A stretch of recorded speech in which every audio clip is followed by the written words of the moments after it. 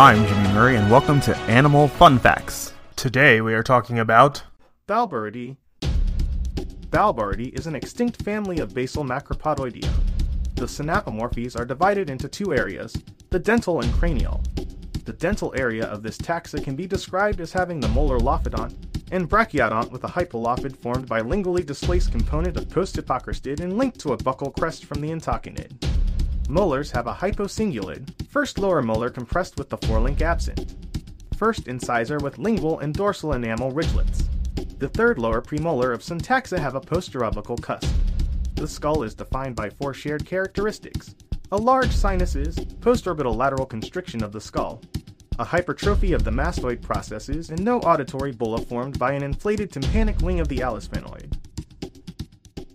Don't forget to tell your parents to send us their suggestions and yours to @TheJimmyMurray on Twitter.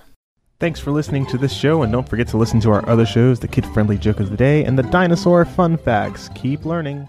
End credit theme is Winner Winner by Kevin MacLeod of Incompetech.